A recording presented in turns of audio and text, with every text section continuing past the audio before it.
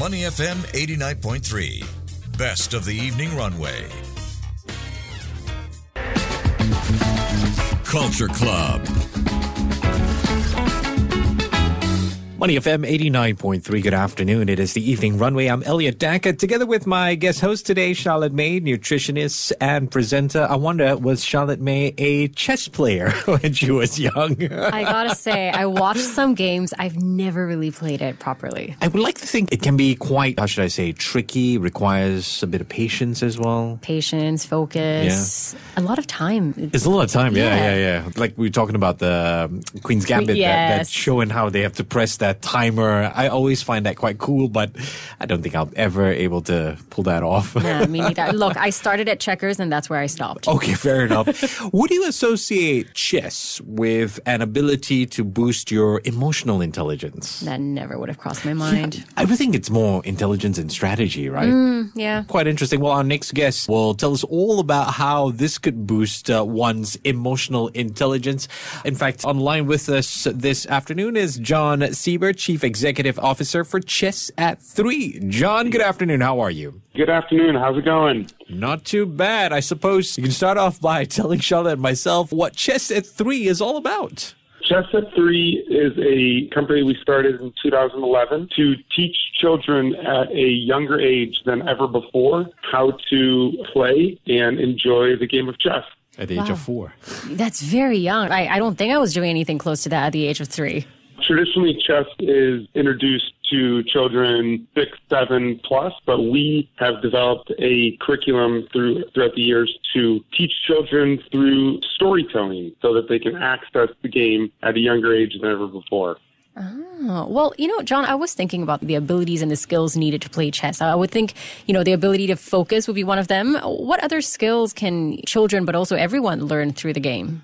Yeah, chess offers a ton of great skills for anyone, really. But for children specifically, we can increase the IQ, enhance critical thinking, develop grit. And then there's a whole litany of emotional skills that come with playing and losing games of chess as well. Learn to be a good loser. Mm-hmm. I suppose that's one skill. What's it like setting up shop here in Singapore? Why did you choose to set up here in Singapore? Yeah, we targeted Singapore to be an outpost for our operations in Southeast Asia. We discovered that the Singapore people are metropolitan people who value education and are looking to provide high-quality offerings for their children. And it seemed like a good fit. Do you wonder it might get too competitive, though? It's a nice twist for our enrichment program scene. I really wish we had this when I was much younger. Yeah. So, John, how has Chess at 3 seen the evolution of edutainment over the past decade?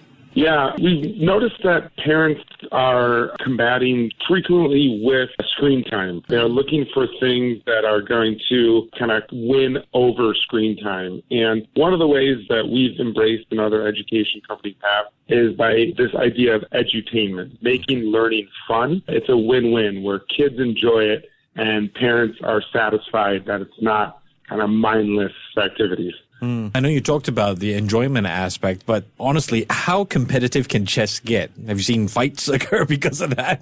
Chess as a whole can become very competitive. We kind of stick to our lane. We are working with children who are 3 to 8, and so we are introducing the game, developing the skills that come along with learning the game, and are more interested in fostering a love of playing the game than driving competitiveness.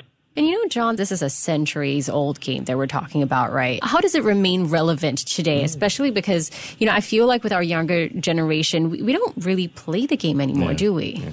Chess is currently undergoing a renaissance, and I think that's because a lot of what chess offers is appealing to people. In a fast-paced world in which images and life is happening really quickly in short bursts of information, there is a large appeal of slowing down, sitting down across from an opponent, removing yourself from a digital environment, and just playing something tactile with a friend. And I think that appeals to a lot of parents in regards to chess. That's starting to sound very appealing. It does. To remove yourself from the digital world. John, if Charlotte and myself were to come to you and wanted to learn chess, is the approach completely different from teaching a kid? Probably not. I feel that stories are a powerful vehicle for anyone. Any person can resonate with a story. And so I would still use stories to describe how the pieces move the way that they do, because I think that would become sticky and help you remember it. So maybe I would move a little bit faster than I would with a 3-year-old, but I still think stories are magic. Look, I think for myself, you still have to go pretty slow, John. I was going to say the same thing about me. But I like that storytelling aspect. I think that definitely helps things stick. You know, there's so many different pieces as well, things to remember with the game. So that would definitely help. Absolutely. Yeah, humans have been telling stories to each other for just about as long as chess has been around, probably longer. So you guys are organizing camps for the upcoming school holiday this year. Any chance you could tell us a little bit about it? Yeah, absolutely. From the 9th of October to the 22nd of December, we are offering Chess at 3 holiday programming. They are available at our location in Singapore at United Square and also at Agora Learning, which is the Harborfront Center. These are 5-day holiday camps for any child 4 to 11 years old.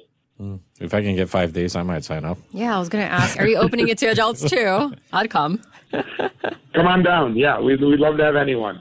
Okay, John, here's the question that we've been waiting the entire time to ask you. We found out that Hugh Jackman is a fan, and he sent his 2 kids to classes at Chess at 3. Did you meet Hugh Jackman?